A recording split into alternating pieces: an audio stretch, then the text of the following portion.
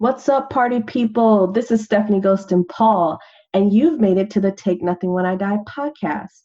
Take Nothing When I Die amplifies and celebrates the wisdom and genius of people who've managed multiple careers in one lifetime.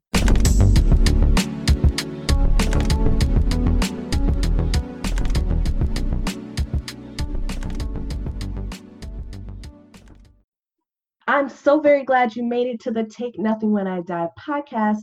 I am your host, Stephanie Ghost and Paul, and you are listening to episode 19 of the podcast.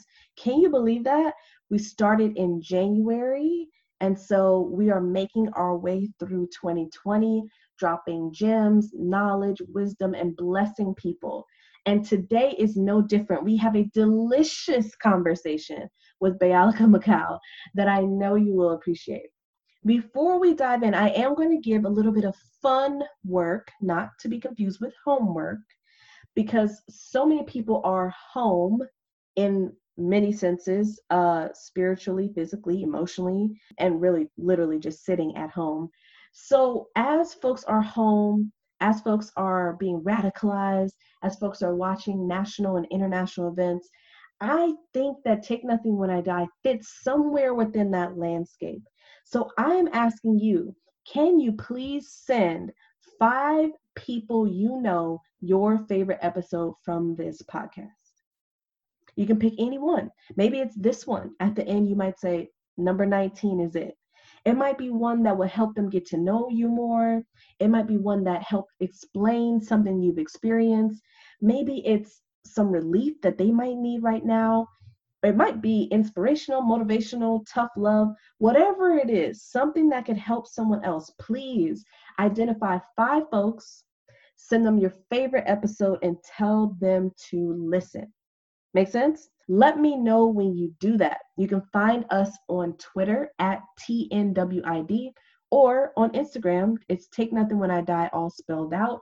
Just tag us and send us a message. I did it. Okay, now back to Bayalika. This lovely human drops by and shares so much goodness. Not entirely sure how it's possible to jam pack an episode with gems, but I continue to be inspired by and really in awe of my guests on the show. One thing that stands out to me about her is really the way that she processes. And while some may shy away from the learning out loud portion of our journey, we kind of like to, we'll tell a little bit about the beginning and we kind of skip through to the end to talk about how we're dripping with success after all these hardships. But we actually sometimes skip over the hard parts, the challenging parts, the not so glamorous parts. And Bayalika does not shy away from those. She literally plops you down next to her and gives you the full picture of where she's at and where she sees herself going. It is both lovely to listen and witness that process. So let's make sure we get her official bio in here. Bayalika Macau is a Kenyan-born, California-raised former professor of literature and cultural studies who specializes in Black maternal liberation narratives of the antebellum era.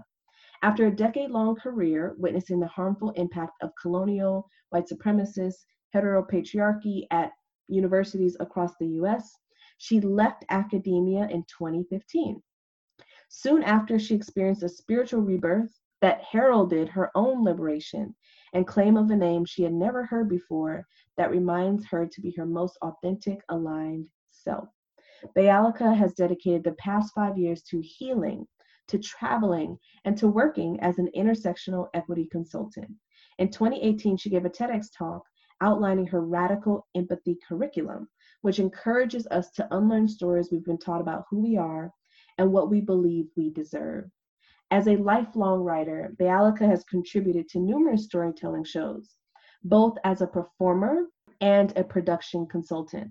Her stories highlight the trauma of peculiar intimacy, a term she coined to describe the privileges and perils of white adjacency, about which she teaches and writes in a memoir that explores her professional and personal reinventions. Bayalika currently assists others on their healing journeys via the Peculiar Intimacy Healing Institute, aka PIHI, which combines her academic training and transformative coaching experience, and 8 Star Sanctuary, which builds on the life and literature of Octavia Estelle Butler and provides virtual and physical healing space in northern New Mexico for the collective liberation of Black Indigenous women of color.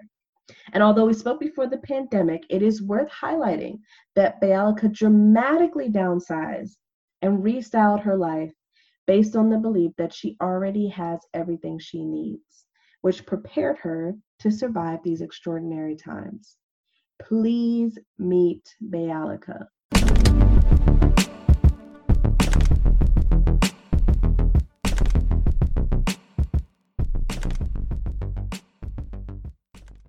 All right, so we are live with Bayalika. I'm so excited that you are coming on the show. Welcome.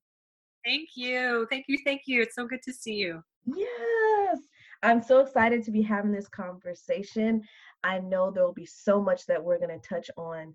Before we jump into it, I do want to know where in the world you are. So let our listeners know where you're at. And then also tell us what's going on with you this morning. How are you doing? Give us the real scoop, like the real of how things are going this morning for you.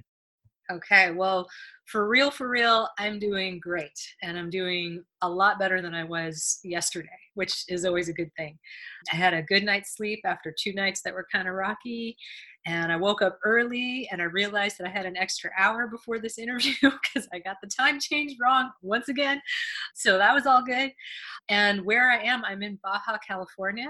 I'm in Baja California Sur, which is the southern of the 2 states on the Baja Peninsula, which is why I got the time change wrong, because the northern one is Pacific time and the southern one is Central time. So I am sitting right now at the confluence of the Sea of Cortez and the River Mulegé, which comes through the tiny little port town of Mulegé. And that's where I am. And it's very beautiful. And I'm wearing a muumuu and it's February, so life is good. Yes, I can feel the sunshine. I can just feel it. I can feel it. It's so good. Oh my gosh, thank you. Yeah. So when we talk about Take Nothing When I Die, we're asking questions that sometimes we're asked and we don't actually care, or we are being asked a question and we kind of give a autopilot answer. One of those questions, and I know you, having lived all over the United States, lived abroad, this question often comes up in conversation. This question of what do you do? So like many guests before you, I want to know, on a scale of 1 to 10, how much do you dislike the question, what do you do? Well, I've thought a lot about it. And like several of your guests before, I feel like it's context specific. So I don't hate the question unless I can tell immediately that it's really just a mask for, what do you do for money? And how can you help me get some more? And that just feels like it's not really an honest way to ask, about networking or connecting, both of which I'm fine with. I'd love to help people. And if I can help them, I will. But I'd rather be asked that directly. I think it's a complicated question, because there are so many answers. There's so many things that I do. I like to think of, what do I do for what? Like, are you asking, what do I do for happiness? What do I do for health? What do I do to feel good? What do I do to relax? All of those questions I'd love to answer. So I'm happy being asked it when I have an opportunity to give a little bit of expansiveness in my answer. But when it's in, the sort of the person's asking and you don't really have time to answer for real, or they don't really want more than a 1-word answer, that's less enjoyable. But on the flip side of that, I have really enjoyed being able to answer very quickly, oh, I'm a writer, because that's what I wanted to do as a kid, and it's what I'm doing now. It's one of the things that I'm doing now, but it's my quick 1-word answer that I feel good saying it. So sometimes it feels really, I don't know, it feels satisfying to be able to answer it. Mm-hmm. And have you had that 1-word answer for a while now, or is this a new recent development? Good question. Yeah, it's pretty recent. I feel like, writing is something I've always done, and it's something that has taken different versions over my life. So I wrote as an academic, I wrote for a long time, on a regular basis with a lot of pressure. And I write now with self-imposed pressure, which is a kind of different feeling. And it's it's not just pressure. It's actually, I write because I have to, it's coming out of me. It's what I need to do. It's how I process. It's how I think. And there's a lot of joy in it. So answering that question and saying I'm a writer, yeah, I think it leads people to think I do that for money. And while I hope to, make some living off of it at some point, it's not my driving incentive to do the work. It's not like I'm, counting the dollars for each word that I produce. I'm not trying to make a living off of being a freelance writer, which is a luxury to approach my writing in that way, to not have it be my main source of income, Mm-hmm. So if money isn't driving you, what is driving you? Well, sometimes when I'm answering the question, what do? I say I'm a healer, and my writing is part of that. And my writing is helping me to heal. And ultimately, I'm hoping that it's going to be helping the people who read it to heal as well, with the idea being that writing about my own healing journey is part of healing others. I think of my connection to every living being as one that profoundly affects how I move through the world. And the way that I write about that is often an exploration of what has impeded my journey and what has helped it. And so what I'm trying to do is, put into words that are accessible to other people, recognizable, experiences, things that a lot of us have unfortunately been harmed by in ways that we've overcome. And I think that my writing is increasingly honest about that. I write a lot about accountability and consent and complicity. So I think about the ways that I've been complicit with my own oppression, and I write about that. And I'm trying to write through that process, to be really honest about it, and also to not beat myself up in the process, because that's further impeding the growth that I'm trying to do. Mm-hmm. So I'm hearing the actual writing of the writing is part of the process. Absolutely. Yes. Yeah. So when you think about coming to this one word answer, like I'm a writer, which you feel it seems like you seem satisfied. You seem like that encapsulates is the other word that's coming to mind, but it takes into account a lot of what you're doing. Can you talk to us more about the process of getting to that response? And I ask this because I think over time, based on where we are, based on context, we kind of contort our answer, right? So even in how you answer the first question is like, I'm kind of trying to determine what the other person's trying to get out of me first. And I'm hearing that might have been part of your packaging process. At some point, you came to these conclusions that you wanted to define yourself in a very particular way. So can you walk us through, like, what has that progression been like? What has it been like for you to come to that strong conclusion? I am a writer, and be satisfied in that. I think the most important piece in the process for me has been the move from being eager to supply an answer that would make the person who's asking it happy, to satisfy what they're seeking. I was really good at being what people wanted me to be for a really long time. And I no longer feel like I can play that game. I need to be in alignment with my own values and my understanding of myself. And so I don't want to give a pat answer. I don't want to give a false answer. I want to give an answer that's authentic to my experience and my identity. Now, that said, it goes back again to who's asking. So how much I want to disclose in that, exchange, and whether I'm open to the follow-up questions. I will get asked sometimes, the follow-up of, well, obviously, what do you write about, and how far I want to go into a discussion of racialized politics is often a leading, consideration. Like, am I going to get into it with this person, or is this a 2-second exchange, and do I want to just end it right here, And writer sometimes will stop people and like, oh, that's interesting. In the past, I was a professor for a really long time, for over a decade. And the conversations I would get in about that were interesting because I'd say I was a professor of English, and a lot of people assumed that meant I was teaching people to speak English, like grammar and spelling. And at the college level, it's a little bit more than that. And I felt like I wound up having to give like a little lesson every time, sort of explain like, oh, well, I'm a literature professor and I teach the literatures of, African diaspora, and I teach this kind of, I teach English literature, and I teach literatures from around the world. And it could become a really expansive conversation. But that didn't always make the people I was talking to comfortable, especially when I started talking about, often what I taught was slavery and the history of it and its ongoing legacy and impacts of it that we're still living with. And that kind of detail, which I'm very interested in, was hard for some folks to take in. So the same question now when I'm talking about my writing, I write about trauma, and I write about really challenging issues of accountability and issues of interpersonal relationships, often based on systems of oppression and resisting those.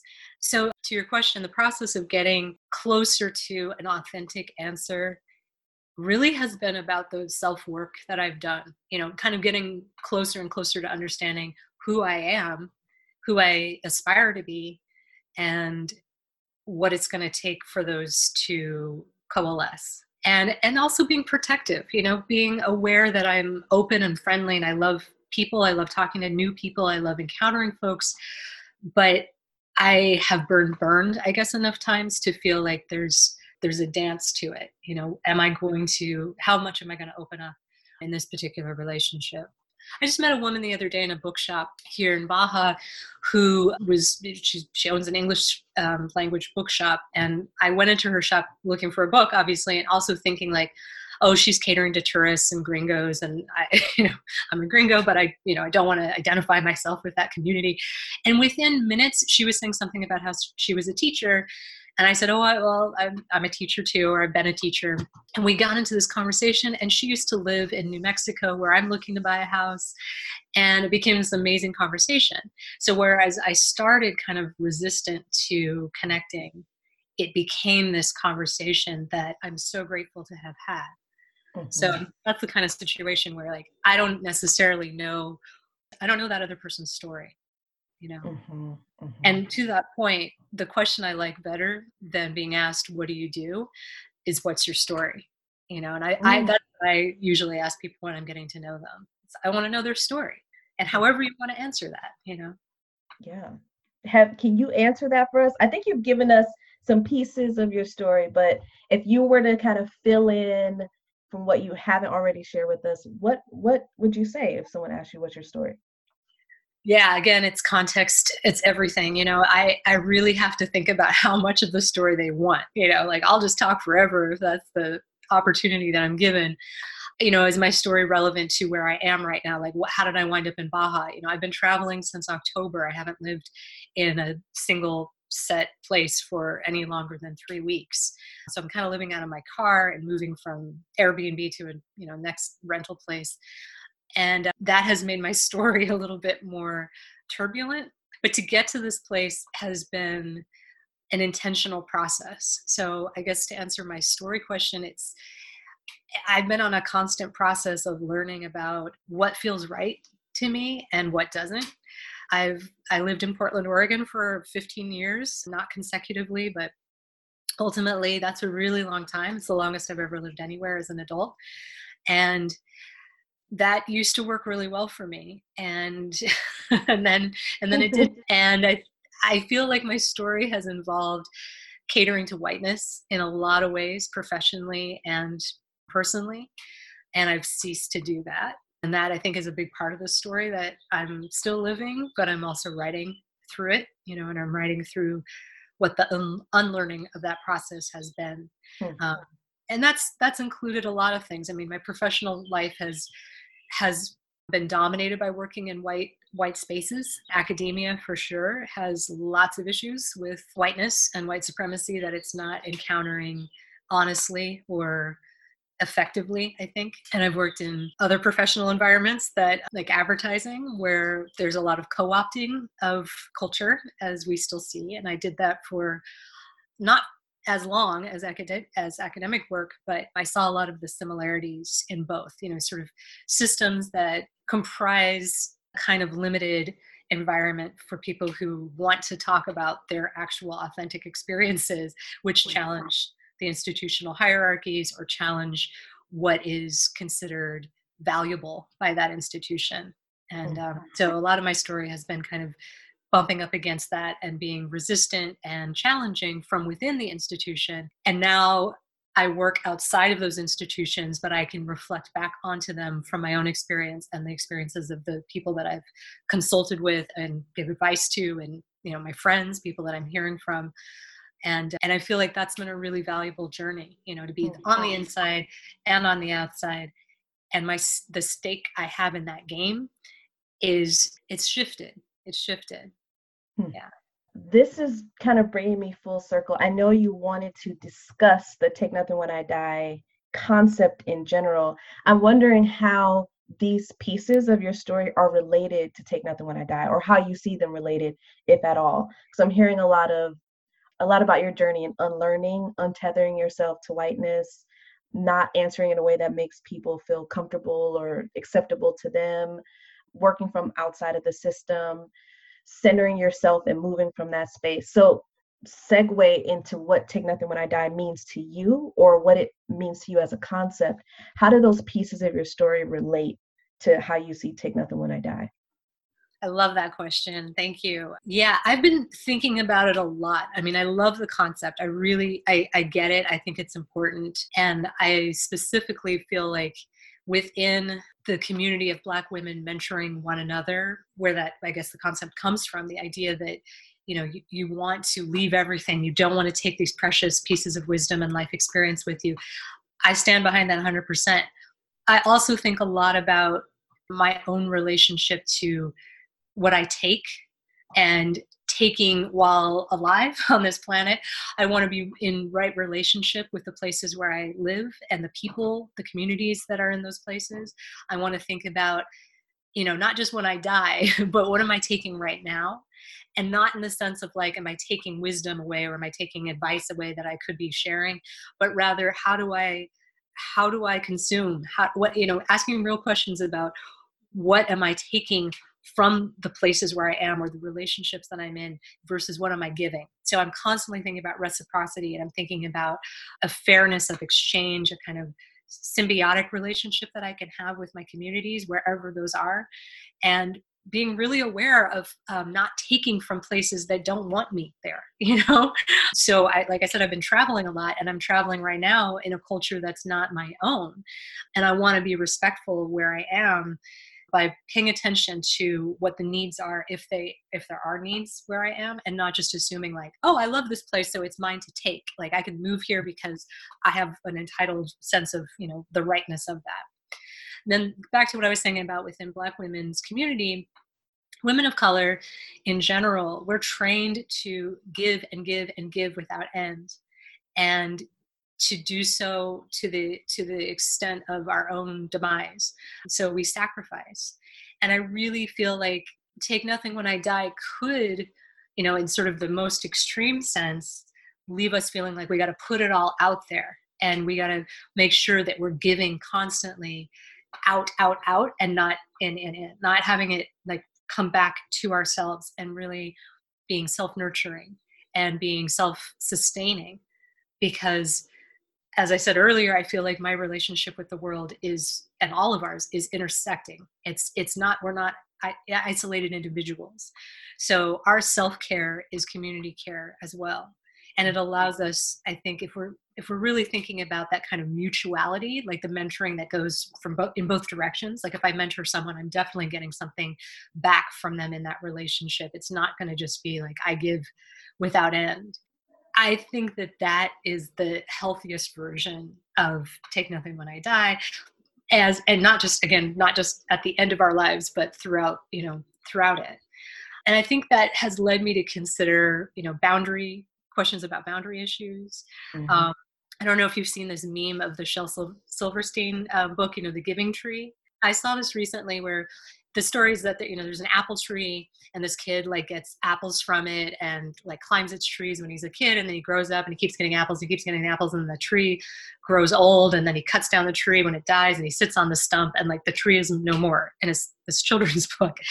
And the refiguring of it in this meme was, instead of just endlessly giving, the apple tree says, no, we need to have some boundaries. And the kid is asking for more and more, but it's like, no, we need to set those boundaries. So I felt like that really speaks to this idea that we can do so much harm to ourselves And, there's so many systems in place that are already set up to do that. Why are we helping them? And if I just give everything I've got and not judiciously, not carefully, like determining who am I giving it to and what am I getting in response or in return, I feel like there's a potential danger there. So I feel like I need to be really cautious about giving in situations where there will be some return.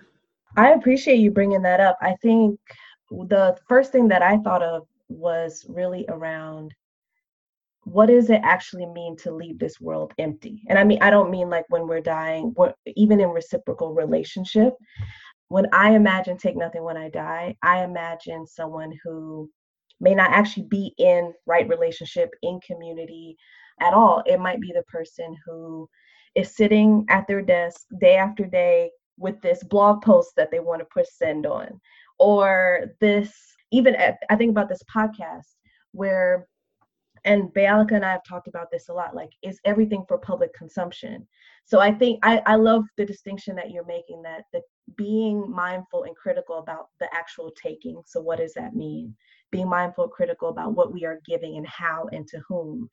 And this other piece, which is like the taking or the leaving empty is for us and us first. Mm-hmm. And for me, that has been the crux of it. And for me, that keeps me in the middle ground, not the extremes of like, I give everything no matter what, or like, oh, I'm holding everything and I'm overthinking it. There have been times where, because I'm on one extreme or the other, I'm letting my conditioning or what society has told me I can and can't say, or my fear about speaking up or being vulnerable, get in the way of me leaving something for myself, for someone in my community that I might need to. And that might just be self-care. That's like, maybe this morning I was very tempted. Let me wake up and get to the computer and get, like, there's stuff that's happening that nobody sees. This podcast, some folks see it, but a lot of, at least for me and how I envision this, how I want to see this impact folks, is how do we leave what we know we're supposed to leave? Like, there's stuff that we know we're supposed to be doing and talking about and speaking up on and getting out there. And Take Nothing When I Die is a reminder of that. Like, don't wait for the blank. Don't wait for the things that we're conditioned we're supposed to wait till the perfect time. And that never happens. There is no perfect time. And so at least for me, that keeps me tethered in the middle. Not like I'm not choosing a side, but I'm not even I know I'm not close to the extreme of oversharing. I'm undersharing right now.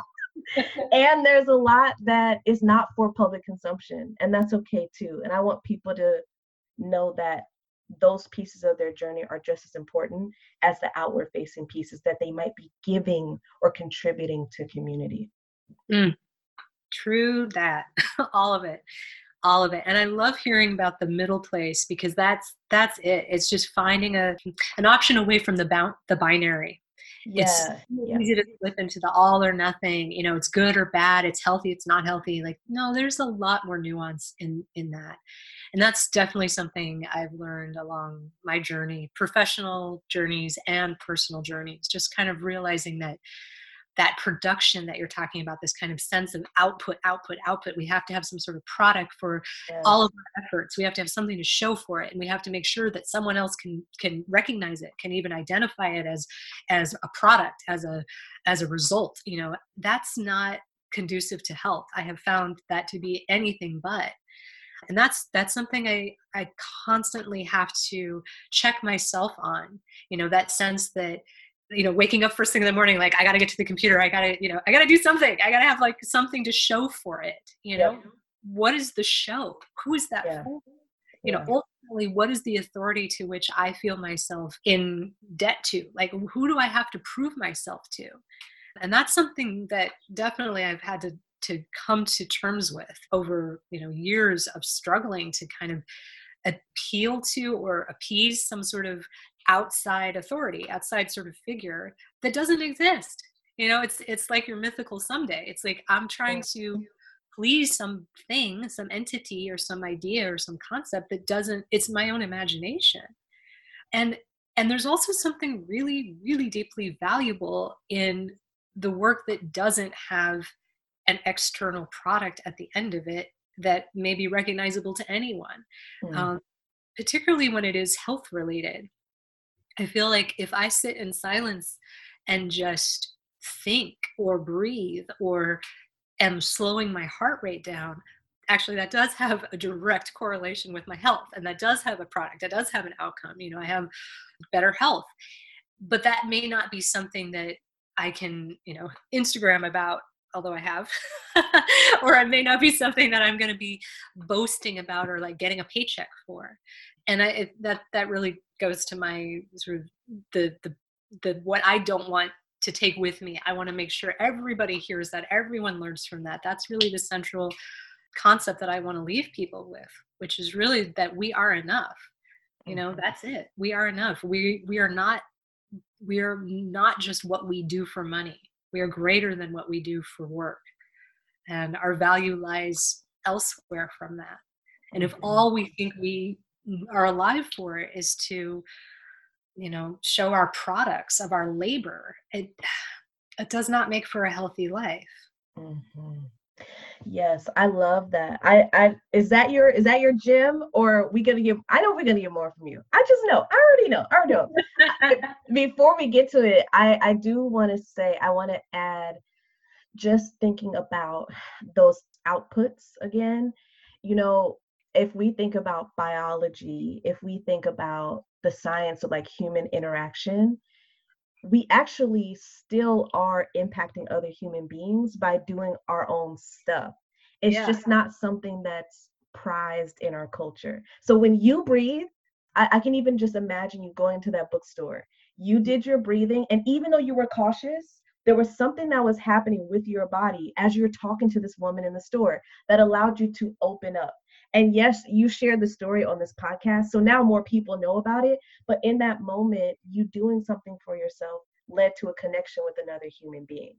And I feel like, again, it's like, it's not Instagrammable, or there might not be a monetary value attached to it, but I'm seeing the ways in which, when we model things for ourselves, like you breathing, showing up, doing your strength thing, which you can tell folks about, which I love. You're modeling for other people in ways that you just telling them, or here's a grand lecture about the value of self-care. Like, what better way for you to actually show me? What better way for you than to actually set a boundary and keep it?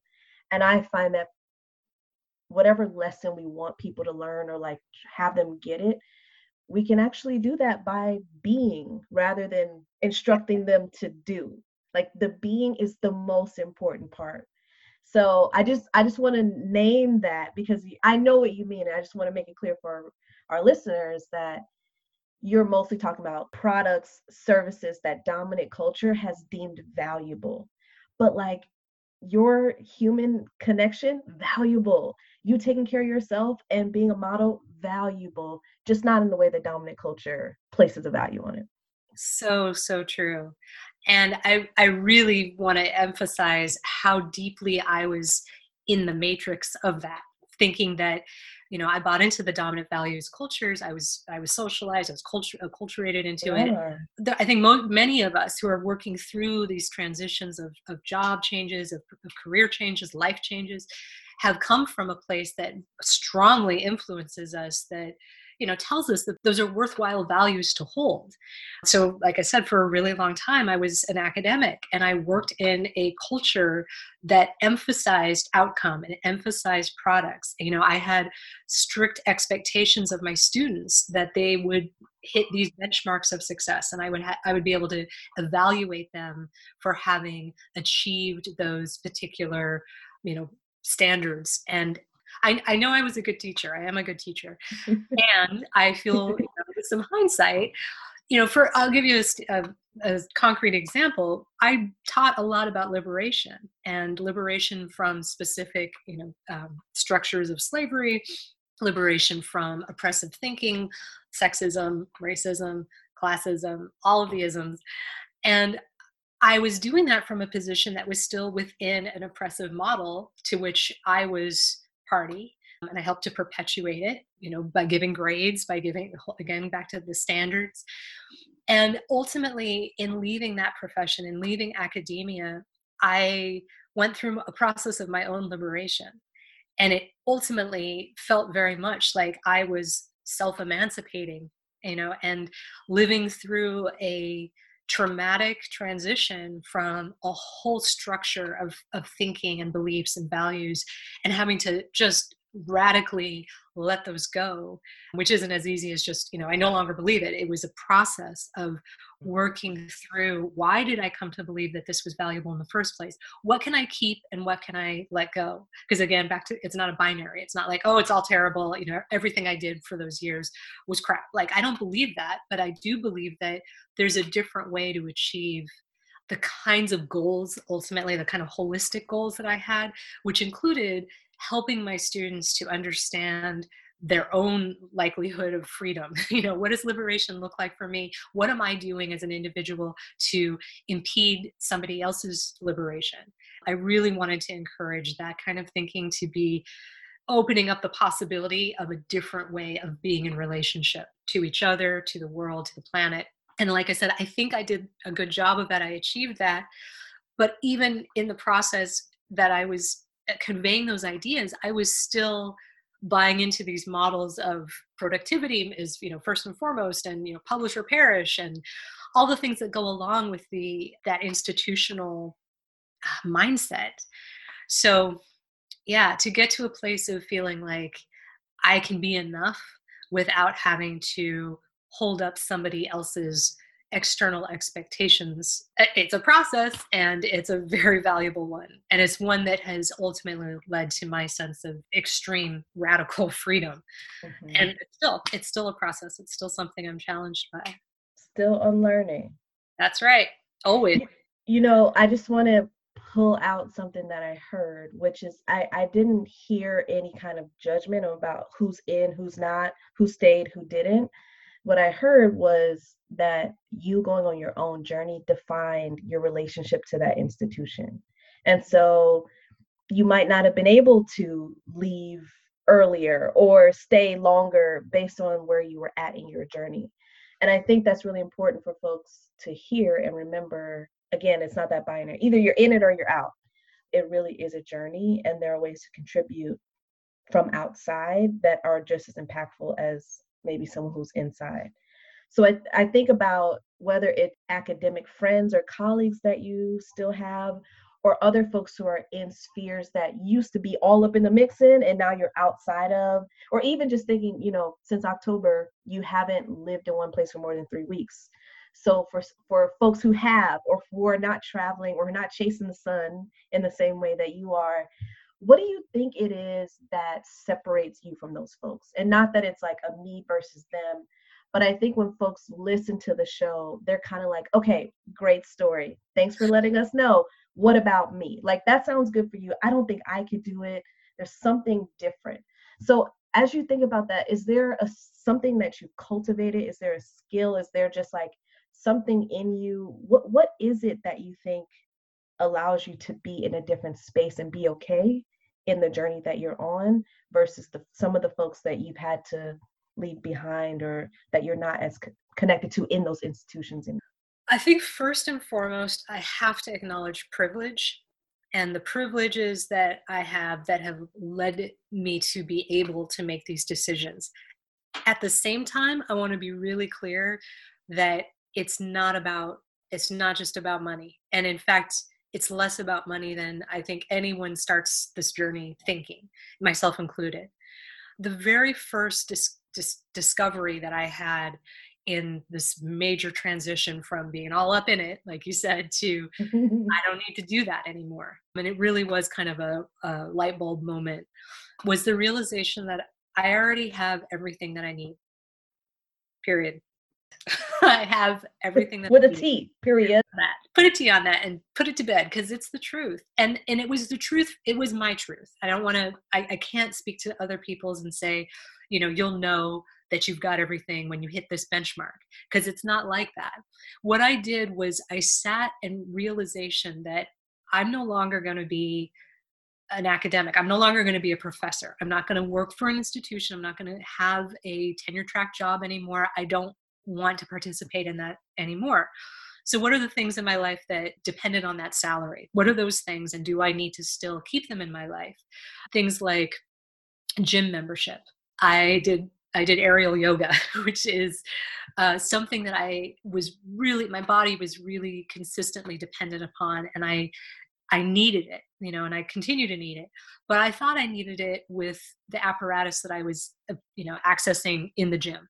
I thought I needed it with teachers and with instruction and a kind of regular, schedule of classes to maintain that kind of fitness. And I felt like, well, I can't afford that. That's a luxury that I have to just do away with, because my immediate, training had led me to think like, oh, I don't have this salary. I got to cut out everything that might be considered extra. But I didn't want to do that. I didn't want to stop eating food that made me feel good in my body. I didn't want to stop taking care of my body. I didn't want to give up things that brought me happiness. But in that first case, it's a very simple fix. I learned how to stretch in the same ways that I was doing in those classes, at home, on the floor, with a rock, with a wall, with an old tennis ball to rub against, lots of different, it's very pragmatic ways of achieving the same end.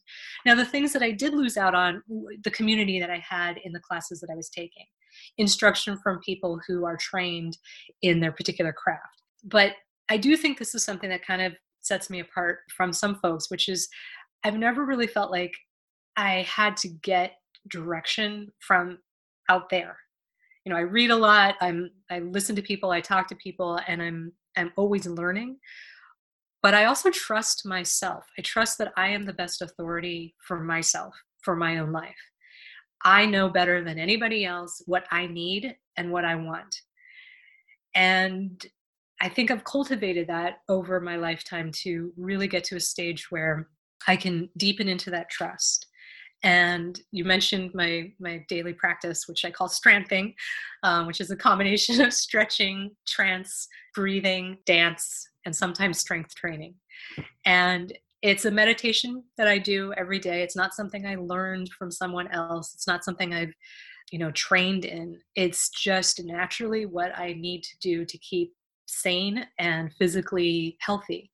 And it's mostly just about dropping into quietness, at least an hour every day, ideally an hour, and to be inside of my body's needs, breathing and moving slowly.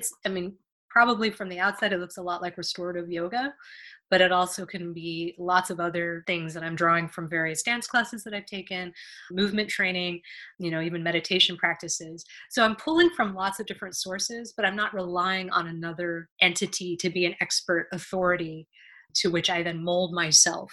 It's enough to be able to say, I know what I need and I have what I need. And that means less luxury items. And what I consider a luxury may not be the same as what you or someone else might consider a luxury. I've learned how to cook better and better so that I don't feel like I have to buy food from somebody else that makes me feel good. And I did, I mentioned the privilege, and privilege for sure comes from having had an academic salary, from having had a partner who also has an academic salary, from having had an education that makes me employable, whether I, go for months without consistent work or not. I have connections with clients that I've gained clients because I've known someone who's known someone, and, they've recommended me. So there are lots of ways that I have privilege. Education, of course, is a huge, huge privilege. And I don't take that stuff for granted. But I also don't feel like that somehow entitles me to a particular lifestyle. And if I don't achieve the trappings of success, as dominant society might define it, then I've failed. I'm not looking for somebody else's approval. I've just got me to answer to, and the communities that I choose to be part of. And one more thing that you mentioned, like, what is it like to have people, friends, or connections with people who haven't left behind the institutions that I've kind of departed from? It's painful. Straight up, it's painful. I've lost friendships that I just didn't feel I could maintain, because I think fundamentally the difference is, am I living to work or am I working to live? So I had a lot of people in my life that I deeply respect, who are living to work. They're alive for their jobs. They define themselves by the work that they do. They define themselves by the profession that they're in. And that's something they say is enough for them, but I see it hurting them in other ways. I see it limiting their time with their families or limiting their time for themselves. I see them doing a lot of mental gymnastics to try to justify sacrifices they're making for the job. And I wonder, like, well, to what end? How is this really serving you? And I want to live. I want to be in the sun. I don't like being in depressive, gray weather that rains all the time. I appreciate the rain, but I am a sun child and I need that. And recognizing that need has, meant that I live a more peripatetic lifestyle. Like, I'm not going to stay in one place year round. I need to be moving in time with the sun. And again, that's a privilege, but I am not living high on the hog. I'm not out here like, touring the resort areas. It's not like that. I'm paring down my life in major ways, and it's been a process. Thank you for that.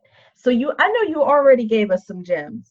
You gave us like maybe I'm keeping a mental count. We're probably at like 8 or 9. Oh wow. Gems. But we're near the end of the show where I say the Les Brown quote, knowing that the graveyard is the richest place on earth. It is filled with both tangible, concrete, external outputs, and also like the thank yous and the gratitude that we haven't given people that we love in our lives. So rich in all kind of ways. So for you've already shared probably 8 or 9, maybe 10. I should have been like keeping a tally track. But can you share or reshare with us the most expensive piece of advice or wisdom or thing that you do not want to take with you to the grave? I think it's a reshare. I'm going to just repeat. Because it's, when it's good stuff, we got to repeat it, right? Right. I really think that if I can leave this plane of existence having helped actually primarily Black women, but women of color and femmes of color, primarily to understand I am enough, that will be a legacy I am really happy with.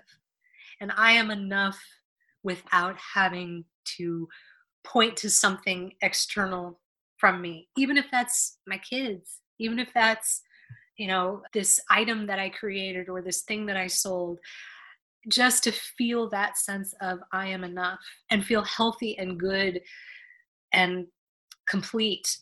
If I can help to advance that belief so that we stop contributing to those systems that are out for our demise, that are here to mess us up, like, we don't need that. They don't need any of our help, So that's what I want to leave behind. I can think of ways that I want to do that, like, thinking about legacy, and we've talked about recording, thoughts like this or conversations like this where there's a record. And I think that's important. So I want to contribute in that way, but it can be through all different types of ways. It can be in the conversations. It can be the unexpected conversation with a stranger. And I love knowing that those are making an impact, that those connections, fleeting as they might be, that I've been blessed with so many fortuitous encounters with strangers. And I really feel like it's increased since I kind of went through this massive life transition from a career I thought I'd have for life or be in for life to something else. It was right around that time that I just started meeting seemingly random people and having these encounters. And again and again, they assured me, all these different people that I've come into contact with, they assured me that I don't know someone's story until we start talking. So I can't just assume I know something about someone from their exterior. And that I can be lit up in a 20-minute conversation with somebody that I'll never see again, that reminds me that everything I need is right here. And that encounter is made possible because I'm bringing something to it and they're bringing something to it. And in that connection, that energy that we exchange, that is everything, and that will keep me going and that will fulfill me.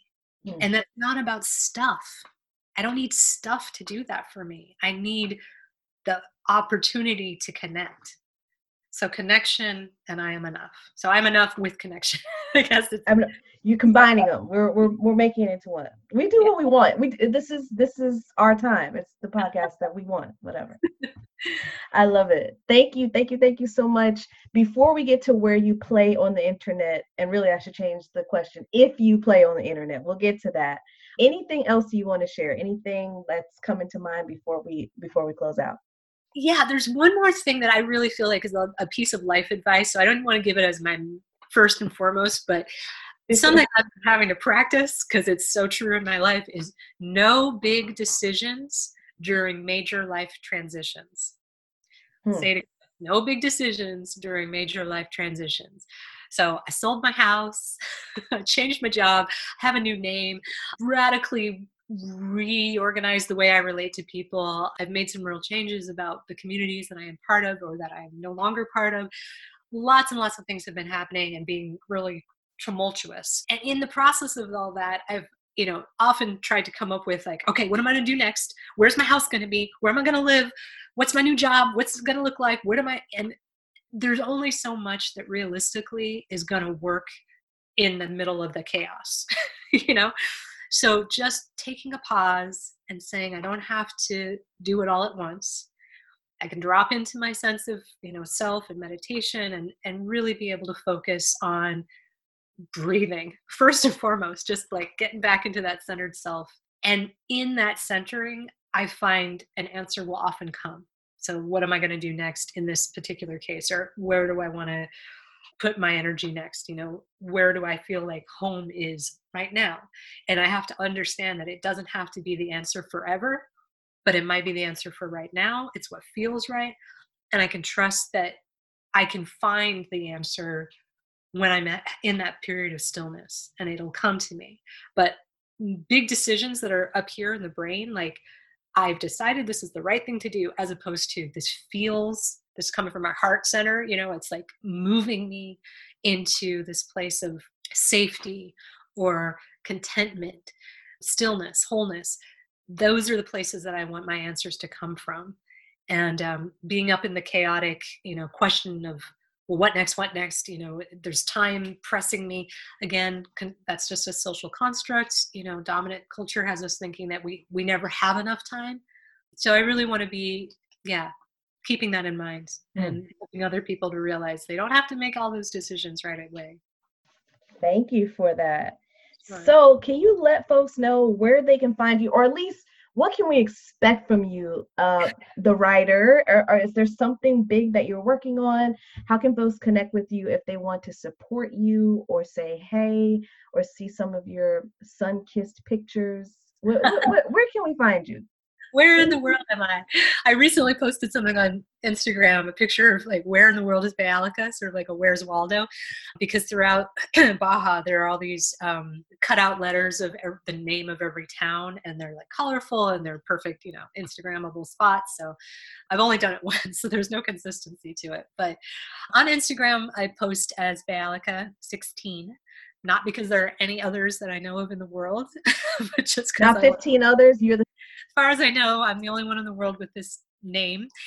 And so Bialika16 on Instagram. I don't do Facebook. I wish that I could get away from it entirely, but traveling like this, it is nice to have some connection. My LinkedIn is Bialika Macau, my last name, PhD. So just, because it's still a credential that some people care about.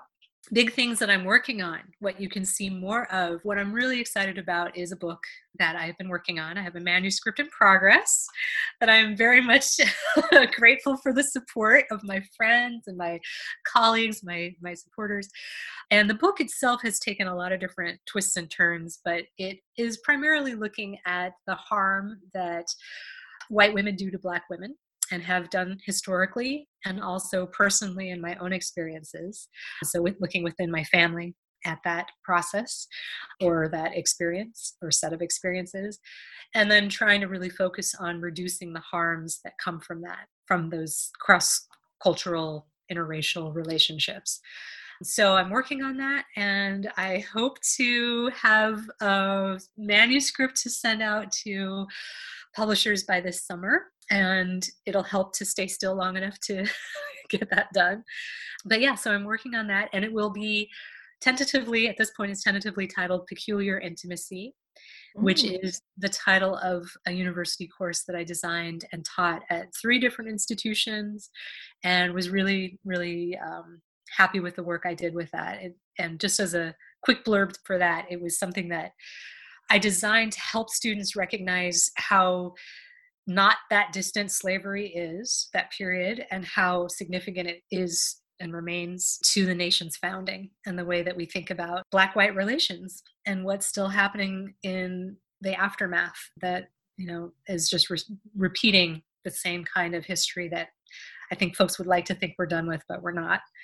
And then tying that into intersectional oppression and really exciting ways to resist it. So ultimately, I'm riding my way to freedom, and I'm trying to bring others with me. Yes. Well, thank you. This has been the word that was coming to mind was delicious. I don't know if I'm just like hungry, but like it's been a delicious conversation. Thank you for sharing. Thank you for going deep. Thank you for sharing personally. I just really appreciate you. Honored and humbled to have you as a guest. And I hope that we talk soon. Thank you so much, Stephanie. It is a real pleasure. It's always, always so stimulating to talk with you. It makes my brain just light up and my soul just feel warm and fuzzy. So yes, we will talk again very soon. Thank you. Thank you so much.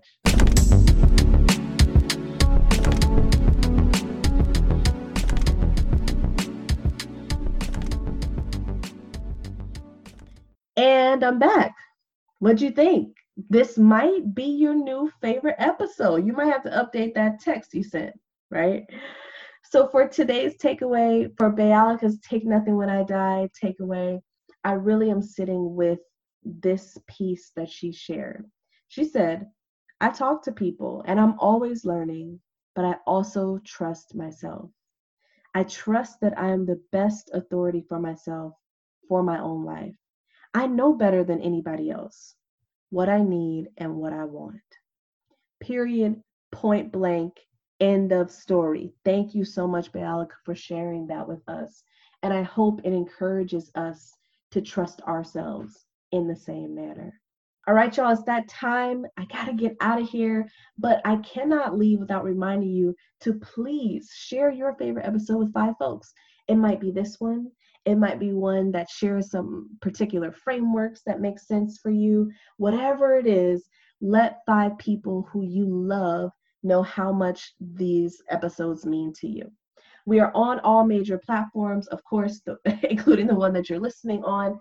But for folks who don't know, Apple, Google, Spotify, Radio Public, iHeartRadio, send folks to the places where they typically listen to music or podcasts, and you can find us there.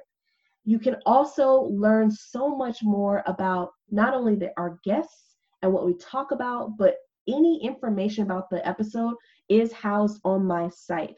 So if you go to stephaniegostin.com/TNWID, you will find the show notes there, as well as all of the major platforms, as well as donation links for folks who want to support the production of this podcast and or my consulting and coaching work. You can find my PayPal, Venmo, and Cash App links there. This is Stephanie Gostin Paul. This is your host signing off for the Take Nothing When I Die podcast. And I'm just going to go ahead and leave you with your reminder that you are a living ancestor. Please, please, please take care of yourself, take care of each other, and I will talk to you soon.